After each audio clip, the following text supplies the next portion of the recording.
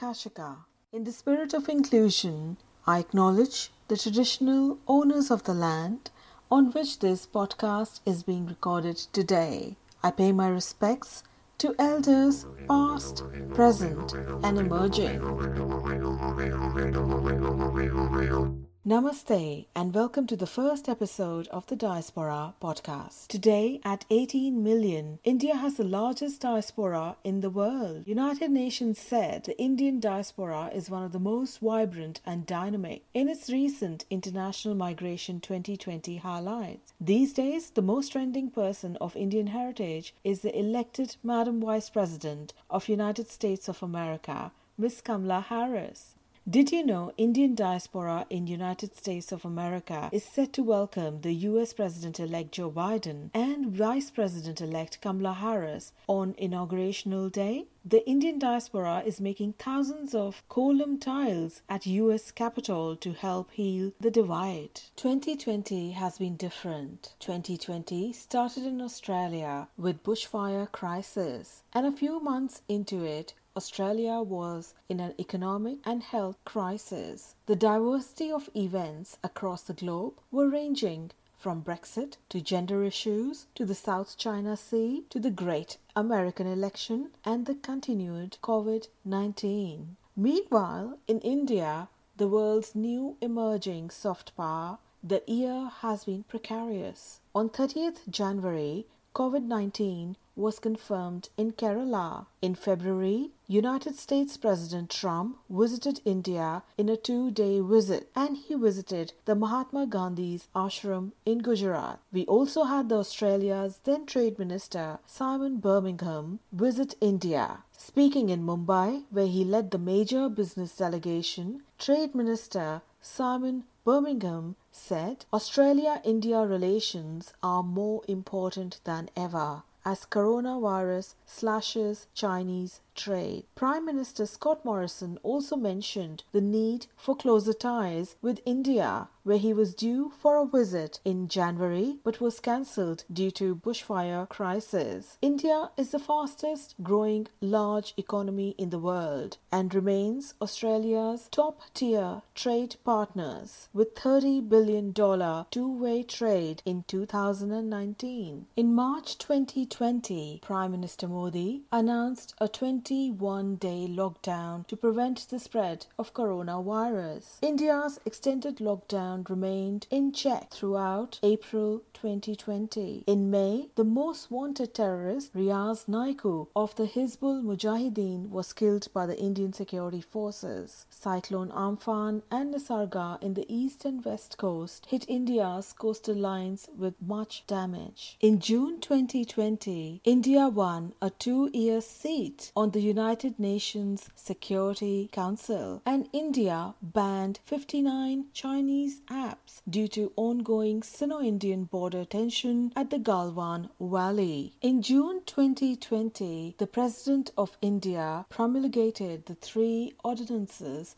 to the agricultural bill that was passed in the Parliament. And then India and Australia held the first virtual bilateral summit between Prime Minister Modi and Prime Minister Morrison, where they upgraded their 2+2 dialogue to sign the Mutual Logistics Support Agreement and also another pact on cooperation in mining and rare earth minerals. The 2 Commonwealth nations elevated their ties to a new comprehensive strategic partnership and vowed to deeper Navy-to-Navy cooperation with shared interest to secure the Indo-Pacific region. In July, Prime Minister Modi visited the India-China border in Ladakh. And amid all this, India's aggressive neighbors continued their vicious attacks in Pulwama at the Jammu and Kashmir border. By now, the number of confirmed COVID-19 cases in India were over 1 million. COVID has really changed the way the world thinks today, and with the growing India-Australia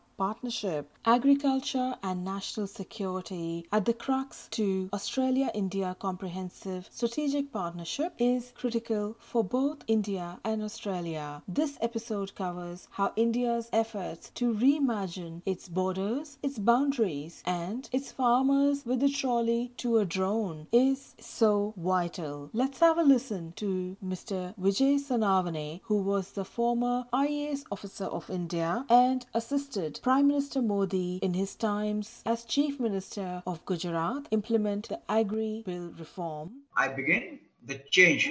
In change, I mean reforms. Change is imminent and it is difficult to accept. That's what Bhagavad Gita has preached us. Uttam kheti madhyam vyapar kanishta nokri. This was Chanakya. I will not translate, but he means agriculture is best. Farming looks pretty when your plow is pencil and you are miles away from the cornfield. This was Eisenhower. So, these were regarding the great people. India, as you know, was liberated from British Raj in 1947. We became sovereign on 26 January 1950. We adopted Constitution. The Constitution has laid down free trade and commerce for all, and it has been in that spirit we have been doing, but not much till 1991 when we signed WTO. The industry and the international trade got free from the license raj, the controls. Unfortunately, agriculture did not. In between, there was an attempt by Prime Minister Morarji Desai in 1977 to deregulate the agriculture and other movements, which was called license raj, but it all vanished with his government, lasted only for few years. In 1991, when we signed the WTO, the farmers ought to have been liberated, but it did not. And later on in 2003, we passed or circulated one model APMC Act, and that also did not find except Bihar government abolished the APMCs and rest were just moving around. We were starved population India till 1965, but with the Great Revolution, we could manage ourselves and now we are food surplus. FCI got as of today 2 lakh crores of worth grains in the stocks, and this stock is piling up.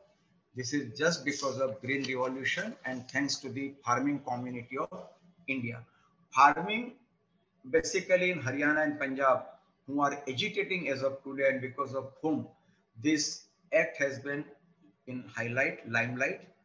Punjab, Haryana grows basically wheat and rice in most of the part, whereas Madhya Pradesh grows equal amount of wheat, and Rajasthan also grows wheat, rice, pulses and other products. Uttar Pradesh also, but they are not agitating because they are diversified, and Punjab has reliance on the FCI, that is Food Corporation of India, and putting all the eggs in one basket is not good.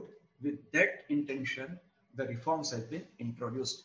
The Farmers Produce Trade and Commerce Promotion and Facilitation Act that has come into being, Farmers Agreement on Price Assurance and Farm Services Empowerment has come into act, which is called Contract Farming and Essential Commodities Act. All these acts were introduced by way of ordinance in June 2020, and later on in September they become act when the Parliament gave assent and President of India signed it. Now, what are the salient features of these acts? Instead, dealing with the act, the salient features will be more useful. It provides buyers a broad base. Buyers, broad base, naturally farmers also has a broad base. The better pricing, no stock limits, no license, scope to improve infrastructure, transport and other facilities. Gramin huts are also envisaged in this bill. Now coming to the point to point, the better price realization is one of the idea behind this. No stock limits, as I said, is mandatory. Infrastructure ought to be there. The private godowns private stockyards, private processing, all is expected because we are heading for private markets. We are heading for free economy. If there can be a free economy for the industries, why can't there be free economy for the uh, agriculture also? Expected Grameen herds, no cess, no taxes from the states, contract farming will be in vogue, increased competition by way of other lateral intrusions, that is private farm buyers. Cartelization will be removed. Electronic trade is also envisaged. And let me tell you, with this type of things, ITC in Madhya Pradesh near Bhopal, Sihor, they have got e-Chopal and they are doing wonderful. Followed by the IPC came the Ruchi Soya. They also did wonderful. Balaji Foodstuff, that is in the potato, they are also doing excellent in contract farming in Gujarat. And McCain and other things are also there. Now APMC was there because earlier, prior to 1965, we were starved. We did not have much of the food grains. So PL48 was the main source of food grains for India. We gradually came to the stage where we are now surplus and we are looking for the global markets. Our agriculture as of today is the best, but it is to be given boost. It is to be reformed. As a result, private markets, contract farming that has been introduced by this law. Now, when you come for the contract farmings, supposing some party defaults, in that case, there is a redressal mechanism also. Coalition, conciliation boards are there. SDM has been prescribed. Additional collector will take the appeals, etc., etc. The agitating farming community is insisting for courts. But let me tell you, courts are already bogged with number of cases. And this was easy way of redressal, but still farming community feels that no, they want this. MSP in no way is going to be done away. MSP is going to remain. That is concern and that has been removed. No land of the farmers can be taken. That is section 13 and one section 8 of this. So that is also the doubt has been cleared. But no one is ready to accept. And in the process, the people are agitating, people are supporting. And those people who do not have any stake in the farmers' agitation, they are also supporting, like Justin Trudeau, the Canadian PM, some of the MPs from the England, our own CMs, Maharashtra and Delhi. They are nothing. The farmers are happy over there, but still everyone is supporting. I don't know why. This agitation is, I believe, hijacked, and they ought to behave or ought to listen to the government, and government is ready open-heartedly in all ways to help them. Punjab and Haryana, I feel, with these amendments, should resort to more productive uh, agriculture produce rather than the wheat and rice, because the practice is the middleman gets enough money, 2.5 commission paid by FCI to these farmers, and as a result, they are happy. When Krishi Mahotsav was started by the then CM, now PM, Mr. Modi, in 2005, we envisaged individual beneficiaries, village beneficiaries, and community beneficiaries. The tree saplings, kit distribution, soil health card, credit cards, Wadi Yojana, water conservation, healthy livestock, land reforms, guidance to the farmers, water conservation, cooperatives, environment, and afforestation, etc. were the steps. As a result, what happened? Gujarat went into double-digit growth in agriculture sector, and country was trailing at mere 2 or 3.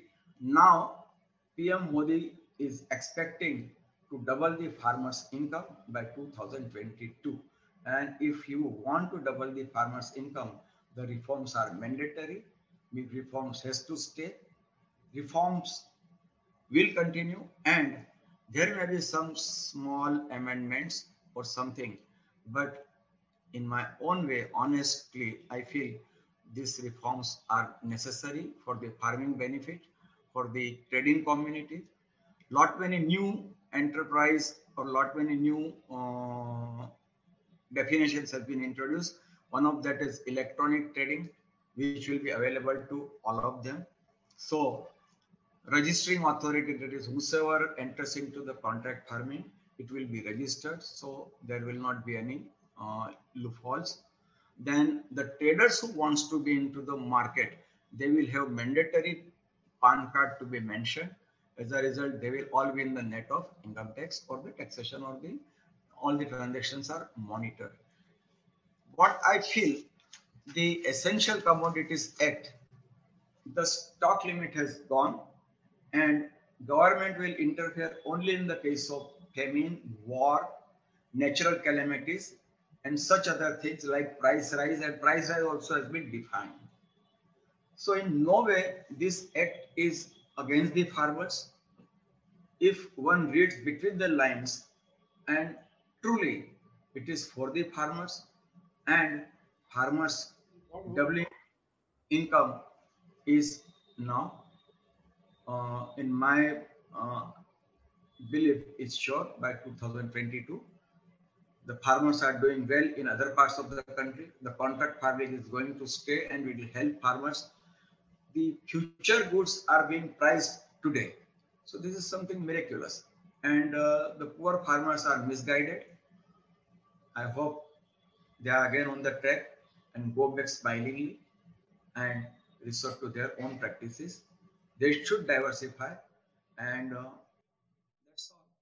India has been through a lot of resilience, and there is strength, value, and a long historic culture of its resilience. Throughout that history, India has constantly been required to innovate and modernize. Modernization is not an emergence of 2020. This has been done through ancient times, be it from the Mughal era, the Alexander's era, and also through the Rajput era. As India sets itself to be the global powerhouse for food production and export house, to be a genuine food provider to this globe, a modern agricultural sector is a necessity. I've heard many times that change brings in energy. Imagine a farmer in 2 years' time from his farmland in Punjab with a drone. Australia India Foreign Relations, shared as comprehensive strategic partnership between Commonwealth of Australia and Republic of India, the two committed Commonwealth countries. Before independence, Australia and India were both a part of the British Empire. Australia and India share political, economic, security, and sporting ties. Military cooperation between Australia and India includes regular joining of the naval exercise called AUS-INDEX. In November 2020, Australia joined key regional defense partners of the Quad, India, Japan, and USA, for the Malabar 2020 exercise. Besides both being members of the Commonwealth nations, both Australia and India are founding members of the United Nations and members of regional organizations including the Indian Ocean Rim Association for Regional Cooperation and ASEAN Regional Forum. Australia has traditionally supported India's stand on Arunachal Pradesh, which is subjected to diplomatic disputes between India and People's Republic of China. Let's take a listen to Naveen Kapoor, who is the Chief Bureau of Asia News International, on his insights on what's happening at the Indian borders. Let's talk about all things about national security. You have been covering from Pakistan border, China's interference, and you've seen it all. You've seen the matters of Doklam, you've seen the Kargil war, and you've seen the foreign interference in our national security in India. Please share your insights on that first. See, as you all are aware, that our borders, we have such porous borders with many countries, and we don't have many friends in our neighborhood, especially with China getting aggressive and Pakistan continuing with its old bad tricks of infiltrating terrorists into India to create instability. So, national security, I think, has always remained a point of concern to us. And I think Mr. Modi and the previous governments have taken some good steps to secure our borders. But at the same time, we are seeing new streak of expansionism in our neighborhood. So I don't see this national security issue getting too much attention in the mainstream media, because until our borders are safe, we are not safe. We have to secure our borders by at any cost. India has taken a couple of new steps, and India is also modernizing on our borders. We are modernizing our infrastructure, which was lacking from last many years. And we are also modernizing our weapon systems. We are reforming our police. We are reforming our army, military. We are creating new battalions in the mountain range. But at the same time, when I see in the foreign countries some fringe elements talking about our internal issues like farm protests per se, it's really, unfortunate that some people are just waiting to cling on anything they can do to destabilize a great nation of ours. Amidst all this are also Indian Ocean, Southeast China, India-Australia related matters. And this year, after 2007, for the first time in the Quad scenario, India and Australia had the Malabar exercise. What are your insights on the strengthening of the Quad? What does this mean for the world? I think Quad is a very brilliant idea, and it has come at a very good time when world is facing threat from a particular quarter. All these are democracies. All these are powerful nations of influence in their own way. And coming together of all of them will make a difference. And it is definitely a balancing act in the region. It will definitely sharpen our edge as far as national security is concerned. And Quad, when I say it's democracy, you understand what I meant. There are certain countries in the region which are not playing by the rules. You have seen people blocking the navigation. You have seen people making false claims. So I think this Quad will play a very eminent role in coming days. And we have seen some very, very progressive statements from the leadership of all the respective countries. And all have a similar interest and common interest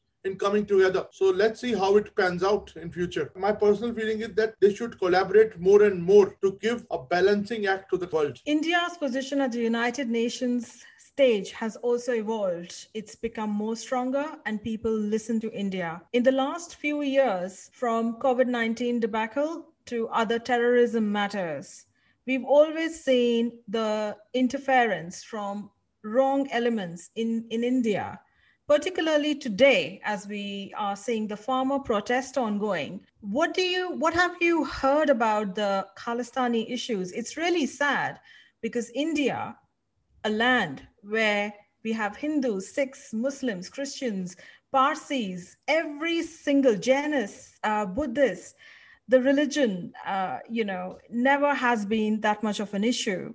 And today we have the foreign interference overtaking and influencing that in a wrong way. What are your views on that?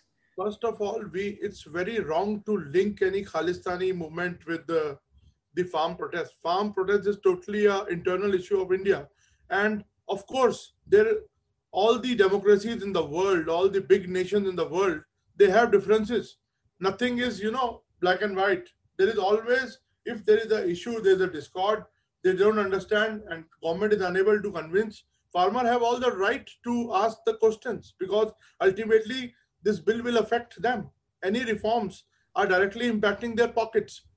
Firstly that. And Khalistani, as you said, I don't know whether they are actually, they have anything to do with the farmers. They are just waiting for any opportunity, to cling on and, defame and try to create unrest in India. I don't see this as any relation with the farmers. Farmers are Indians and they are very much as patriotic as anyone else. They don't need any support from outside. I think government also has clearly said that despite the fact that the laws are in now, they are ready to make any changes. They are ready to sit on the table. It's a regular, natural practice in any democracy of the world. Any strong country which has come up with always hear the views, always hear the grievances. So what's wrong in that? Now Khalistanis or any fringe element supported by any intelligence agencies or anybody, they're trying to create discord using this. I don't see any merit in that, and I'm sure world is smart enough, people are smart enough, they can see through why it is done and what is done and why they're doing it right now. Particularly in the overseas protests, we've seen that there has not been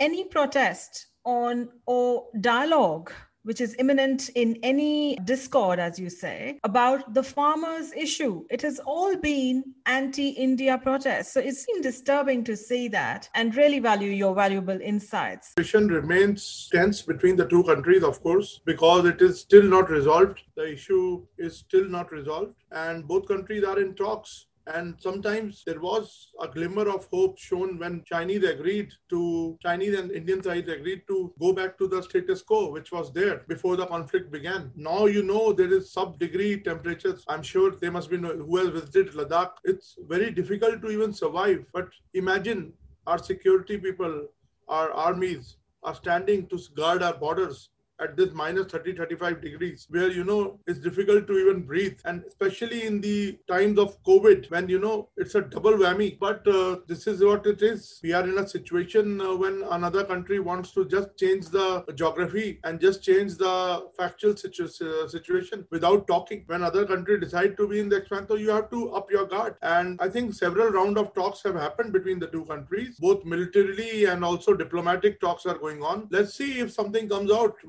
how it pans out, because right now we are in the midst of an extreme winter. They are extremely cold situation in Ladakh and also in Jammu and Kashmir. These are the time of avalanches and extreme cold. The importance and the relevance of food security has again gained prominence. The focus which was on building technologies, building softwares, now it has moved back to the roots. People are now moving back to the roots. When all the sectors were ailing, only two sectors were still showing the uptick during the pandemic, which is, we are still in the pandemic. It's not over yet. But, agriculture forms the base of our economy. You see, our rural economy is huge. I frankly don't have the numbers with me, but it is huge base for India. So now when government is saying, when it claims that these reforms are being made and now we are getting things done in this sector, when we are bringing in new technology, these reforms are going to bring new technology to the farmers. And we are also in talks with Australia and other friends for building cold chains, we are making a strong supply chain, because we saw the vulnerability of supply chain during the pandemic. We were over-dependent on particular countries. So now we are diversifying, and thankfully, focus of the governments, focus of the private sector is now getting more and more traction in this field. So I hope, these reforms and this focus brings in new technology, brings in prosperity to we must not miss the big picture in the protests or anything. We understand that there may be some grievances, but we should not also forget that still farmers are committing suicide. If everything was so good, no reforms would have needed. We definitely need some reforms in this sector so that farmers don't die of hunger, So I think that food security should remain the key focus. We should not only be able to provide food to our own people in our country, but we should also become a very good exporter of high quality products, which we are quite capable of. And only thing is to optimize, to use technology for a good use so that our farmers get rich, our country gets rich, and we are a big nation, a big powerhouse. We continue to remain our position. Thank you for tuning into this episode of The Diaspora. For more updates and the following episodes, please follow us on our social media and subscribe.